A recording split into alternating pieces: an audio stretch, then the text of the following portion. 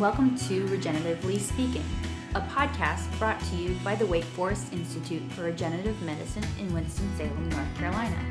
I'm Catherine Drinkett. And I'm Joshua Huntsberger. In each episode, we bring you interviews with guest researchers and our institute's faculty covering the latest cutting-edge research on regenerative medicine. Today we have Mauro Ferrari, who serves as President and CEO of Houston Methodist Research Institute. He is also Executive Vice President of Houston Methodist Hospital System and Director of the Houston Methodist Institute for Academic Medicine. Welcome. My pleasure to be here. Thanks for the invitation. Your talk today was entitled Nanomedicine and Beyond. Could you give our audience some background on what nanomedicine is? Of course, happy to do that. Well, nanomedicine is the application of nanotechnology to medicine, right? So nanotechnology, let's put it this way, is the art and science of playing with Legos that are, metaphorically speaking, playing with Lego building blocks that are the size of a few atoms across. That's a nanometer, the defining dimension of nanotechnology, is about the distance between an atom and its second nearest neighbor in a crystal. So we are talking about very, very small things. Nanotech started emerging as a field maybe some 20 years ago. And now if you look at what has happened in the past 20 years, nanotech has been a true revolution. If you look at the science, several Nobel Prizes were given in physics and chemistry for breakthrough discoveries that were the foundation of nanotechnology. If you look at the entire fields of human technology have been transformed, for instance, electronics. Electronics is dominated by nanotechnology. Nothing that you and I would ever think of using anymore or carrying around in our pockets could be made without nanotechnology. The reason why we have more computational power in our cell phone that NASA did when they landed the man on the moon is because now we can do things at the nanoscale. So nano has been very pervasive throughout the activity of society. And in medicine, the first nano drugs, nanoparticles that carry drugs and try to make them concentrate at the target sites, such as in tumors, to be treated. The first nano drugs were approved about 20 years ago, before the word nano was ever used, so they were in a sense precursor technologies. And right now about 5 to 10% of all cancer drugs that are used in the clinic in the US today, volume-wise, are nano in some way or other. Some of them are, again, particles that carry drugs. Some of them are conjugations of drugs with certain targeting structures, and there are other variants on the team, but nano has become a big player. Great, thank you for that explanation. So you spoke today about 7 to 10 various challenges that need to be addressed in nanomedicine. Could you cover some of these challenges? Yes, that was really an article, the reference to the challenges in nanomedicine came from a collaboration that we did with the FDA in the early days of nanomedicine. And by working together with the FDA, of course, the FDA wanted to learn about what is the science behind the nano drugs so that they can better regulate it. You need to understand the science to make sure that you come up with the right regulatory approval pathways for safety and for efficacy and for all these things. And at the FDA, of course, there is great expertise for, say, chemotherapeutic agents or molecularly targeted drugs, biomolecules, what we call biotechnological drugs. But for nano, a number of questions come up that people need to answer. So we got together with the FDA, I think it was 2005 or 6, and we held a joint symposium, and the questions that we raised back then, I think, are still the questions that are crucial for nano. The field has been evolving, but those questions always remain fundamental. And one of those is, how do you make sure that the particles that you make and that you inject potentially in people, how do you make sure that you control where they end up? And this involves recognition, but most importantly involves crossing the biological barriers that are built into our body as safety precautions type of systems, as our body is divided into compartments. That is the fundamental, crucial question for safety, but also for efficacy. To get a cancer drug to concentrate preferentially in a cancer, you need to cross a number of different barriers until you get to the cancer, and the ability to cross those barriers is what determines the distribution of your drug, and that's what determines the efficacy and the safety of your drug. We just wrote this very month, the current issue on Nature Biotechnology, we actually just published, if you will, a design manual, how you make nanoparticles to make sure they concentrate in the right places. So as you can tell, the science evolves, and there are hundreds of laboratories that are doing wonderful work in nanomedicine across the country and throughout the world, looking at more and more refined solutions, so how you cross barriers, how you recognize cancers, how you make sure that you deploy your therapeutic action against the right cells and not the healthy ones. Yeah. How are you addressing some of these challenges in your current research? Great. We have, so the title of my talk today was Beyond Nanomedicine and Beyond, and this is one of the beyonds. Our observation has been that nanoparticle systems offer benefits in some cases, but they perhaps do not have enough design flexibility to address in general the challenges that are most important in the clinic. Let me, by reference, if you look at mortality due to cancer, no matter where the cancer originates, the vast majority of mortality due to cancer is because of metastasis to lungs and to liver. Lungs and liver are the vast, the culprits, of course, of mortality, morbidity in cancer. And so the question that we've been working on is how do you make sure that you develop a system that can deliver drugs preferentially against lung and liver metastases, regardless of their origin. Primary tumors are easier to fight, to treat with a knife, for instance, or with radiation. Is the metastatic deposits that we don't know how to treat, and unfortunately, I don't mean we as in my lab, we don't in medicine, that's how people die. So nanoparticles by themselves offer some advantages, but not transformational advantages, at least the ones that we have seen and the ones that have been brought to the clinic so far. So we developed, taking inspiration from the space exploration programs of NASA, we developed a system that we call multi-stage delivery system. If you remember when they flew the lunar exploration mission back 40 years ago now, the rocket that got the astronauts to the moon was a multi-stage rocket. And the reason for that is that if you just took one of the three stages, or two of the three stages rather than the full system, you could never get through the various pieces that form the journey. So getting to a cancer, to a lung metastasis, or to a liver metastasis is a lot harder than getting people on the moon. And here we are thinking that you can do this with a single nanoparticle or with a single drug molecule, or even with a biological agent. It is harder than that. So we have developed these systems of carriers that actually have multiple stages, and where each of the stages navigates a part of the journey, crosses a number of the barriers, so that you can then finally deploy your therapeutic agent at the right place at the right time. It's complicated, but cancer ain't easy. So as Albert Einstein used to say, make your theory as simple as possible, but not any simpler. And cancer is a formidable enemy, and the simple solutions, relatively simple, each of them very complicated, but the simpler solutions that we have tried so far have not cured anybody of lung and liver metastasis, and that's what our focus is. And I think that's a great transition to this next question. So can you cover some of the exciting projects that you're working on?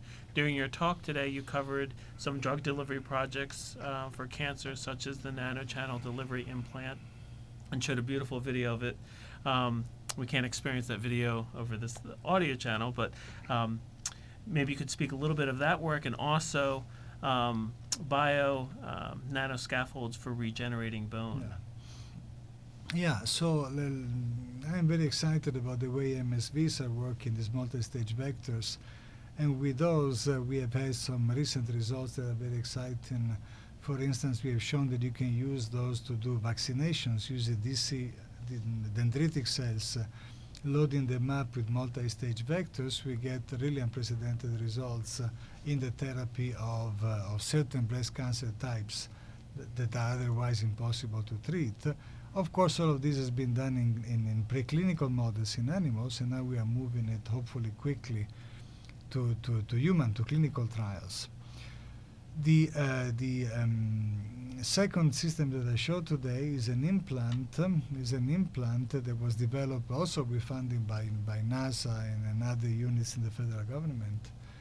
It was in view of the Mars exploration mission, actually, that we developed the notion of implants that can release drugs for a long period of time at very small amounts of drug release per unit time, so you don't trigger the threshold, you don't cross the threshold of adverse side effects, but you can have the preventative or therapeutic effect that you require. We can actually make these implants, and these implants are based on nanochannel technology.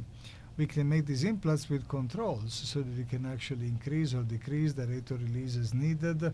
You can stop it, you can reverse it, you can do a number of different things. Those nanochannel technologies are now, we can formulate many different drugs, and we are also transitioning those into a number of different clinical settings. So in terms of FDA and regulating these, if you have a drug that's already approved, but then you come up with a new delivery system, how does that work? If the principal mode of action is the drug, it still gets regulated as a drug, but it will be under the purview of the Combination Products Office of the FDA. So there is a component that has to do with the device, the dominant component has to do with the drug, but there is shared oversight for the things that are in common. So it's that's the way it works. The third project that we talked about is a regeneration project that was funded by the Department of Defense that now we actually have funding to take to the clinic, where we, using a combination of different technologies, including nano delivery systems, we have actually developed a material that can be used for the treatment of big fractures, for fractures that are so devastating and so vast in extent that they could never be healed with conventional means, that you cannot fix with plates and screws or with external fixators. Fractures that are so big that unfortunately the only option that they give you is amputation. So we have shown in large animal models in sheep that these materials, we call these bio-nanoscaffolds or BNS, bio-nanoscaffolds can be placed where the large bone defect is and essentially solidify within the body rapidly, become load-bearing, that is, give the ability, suppose the fracture is in the femur, in the long bone of the leg, so give the ability to the person that has suffered that fracture to essentially get up and walk within days. Wow. And this we have shown in animals, not in people yet, so be careful. And then this material disintegrates, degrades over time, reabsorbs over time without adverse effects. And as it does that, it also stimulates the growth of the original bone. And we have shown this in animals that the original bone can regrow and remodel and become essentially the equivalent of the original bone within a matter of a few weeks. Now, these we have validated in big animals. In the case of these devastating fractures, what I am thinking is that if this makes it to the clinic, as I hope it will really transform orthopedic surgery, because there is, of course, the application for smaller type of injuries would be much easier and would essentially do away with the necessity for surgical intervention in the vast majority of cases. So I'm thinking that we are at that major turning point in orthopedics, and if it is not our group with this particular embodiment that actually develops this, somebody else will. I think we are within reach. And is that within the next 5 years? Yeah, that's what we have funding for, to take it by multi-million-dollar funding, to take it through the final stages of preclinical experimentation and into clinical trials within 5 years. Wow, that's exciting. That's exciting. That's exciting. Wish me luck. We know from 2003 to 2006 you were an eminent scholar and special expert on nanotechnology at the National Cancer Institute in Bethesda, Maryland. During this time, you established the NCI Alliance for Nanotechnology and Cancer. Could you cover this experience and why it is important? Oh, that was a fantastic experience. I will be forever indebted to the gentleman that invited me to hold those positions. Of course, the director of the National Cancer Institute then was Dr. Randy von Eschenbach, who then became the commissioner of the FDA. And those were times of great innovation, perhaps of unprecedented innovation in the way people looked at fighting cancer. Brought a lot of new technologies. The nanos were one example. Nanotechnology was my job to develop that program, but then there were new programs that were started in those years, for instance, in the field of biomarkers using proteomics, truly transformational changes in the field of systems medicine, systems biology. So bringing mathematics, engineering, physics, all sorts of different things that had never been used to such an extent in the fight against cancer to come in and join forces with the cancer biologists, always at the service of the clinical endeavors, of course. So those were great times. I think of those with great fondness. And it was a great experience. All these Nobel laureates that were participating in these efforts and they were advising on these transformational changes. They were great people. It was, if I'm thinking just of the Nobel laureates that were there at the time that we had the opportunity to meet and discuss things with and reporting to in many ways. It was, James Watson was there, and David Baltimore, and Phil Sharp, and Andy Bishop, and Lee Hartwell, magnificent Lee Hartwell, and then, of course, Harold Varmus as well, that then became the head of the NCI. So those were very, very, very exciting times of true transformational innovation. And my job was to put together the program on nanotechnology, and it was launched in 2005, and of course, that was my assignment, but it could not have been done without the great contributions from many, many other people that corrected me, gave me great feedback, and gave me opportunities.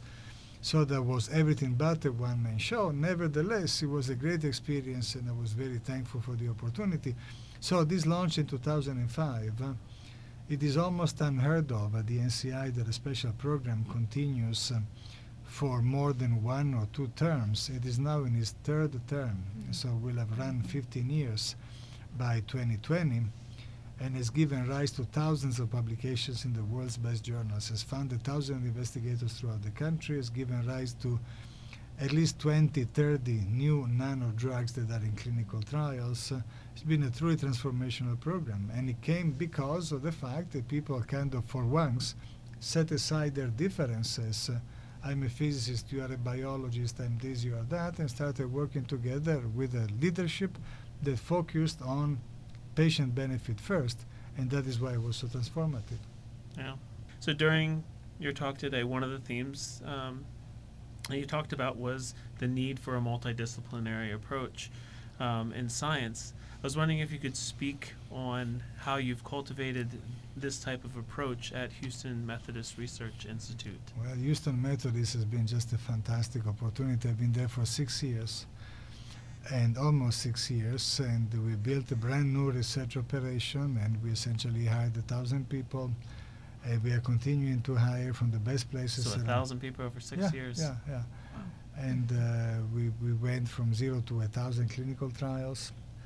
And so it's been a magnificent growth period spurred by the visionary leadership of Houston Methodist.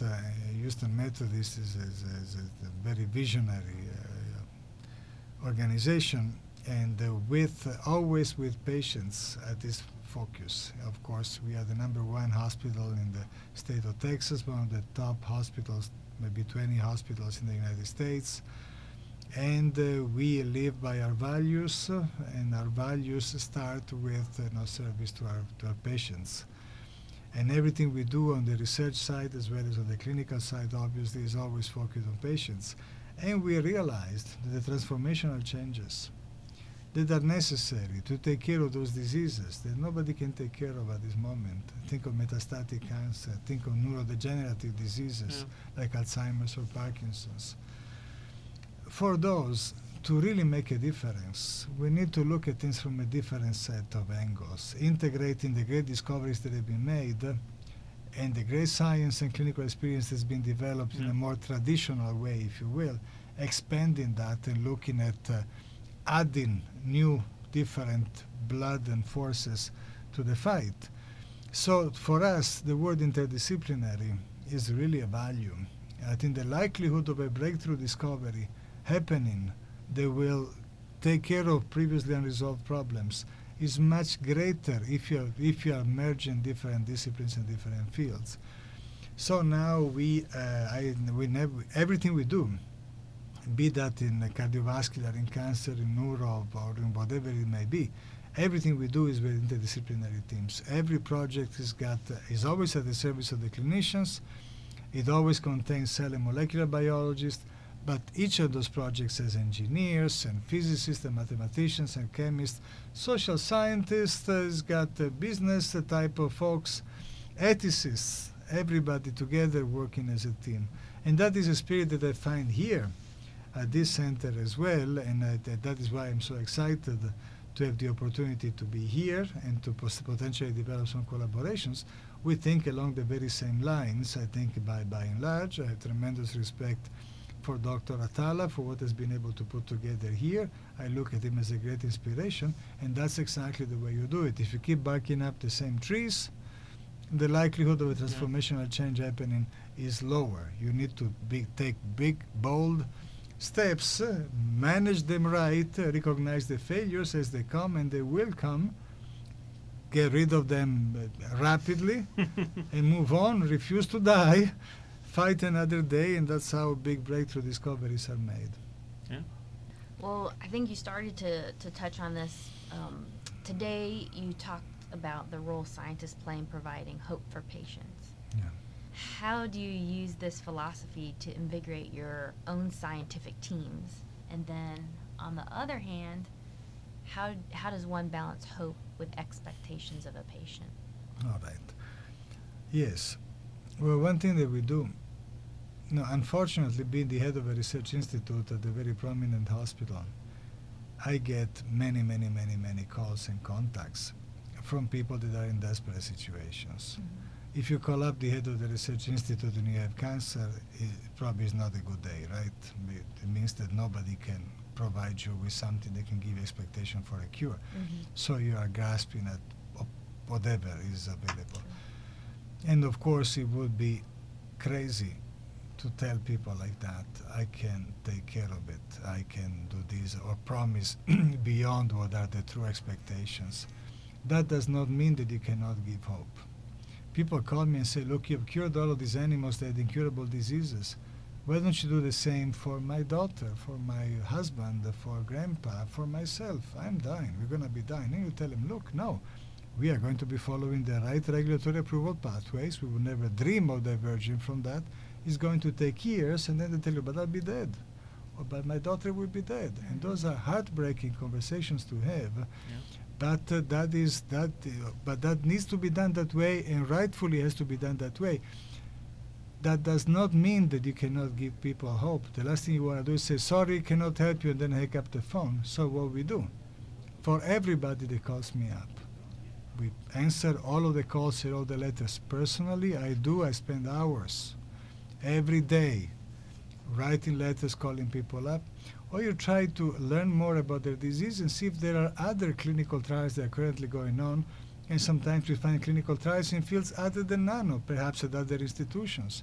And perhaps we help them get in, or perhaps we refer them to resources in other places. So the key notion is that medicine, and medical research is part of medicine, is of course predicated upon technical competence, the science part. But the truth is that it is a spiritual profession. You are with people at the moment of the greatest frailty, and you have a responsibility to deal with them, and hope many times is not curing the disease.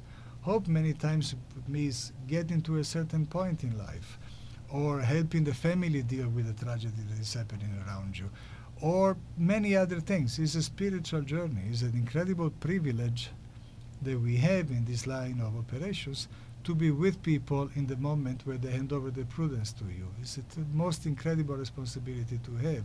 The answer cannot be, it should never be solely technical. It's personal, it's spiritual, it's compassion. Those are the big values that make a difference. So to answer your question, how do we, in this very difficult environment of all of these situations where people are looking for a practical hope that you cannot provide, you have to learn the most important thing of it all, which is to deal with the human experience in a way where solidarity is the fundamental value that you share. So my investigators, the basic scientists, people come from engineering, from all sorts of different places, scientifically speaking, from math, from physics, from biology, and whatever else. Pretty much all of them, especially the young ones, when we get some of these phone calls, I bring them in. I ask the patient for permission, and then I say, look, I have this young man, this young woman, they happen to be from your hometown or from nearby, from your country. We get calls from all sorts of places around the world, and I have investigators in my institute that come from all over the world, so sometimes finding somebody of similar nationality helps, and say, look, come on in, and the young man or woman, you've been studying physics of these sophisticated technologies. Let me show you what it means. Be with me and these patients. Spend the next few days talking to them. Find what clinical trials are available out there. Help them navigate let them understand the disease. That is where investigators also get to practice medicine in the spiritual sense, not only by doing technology in the lab or science in the lab. That's very important. The spiritual part is even more important. Wow. Okay? Thank you, yeah. Good. Well, thank you so much for taking your time. You. That's all for this episode. Be sure to listen next time for the latest in regenerative medicine.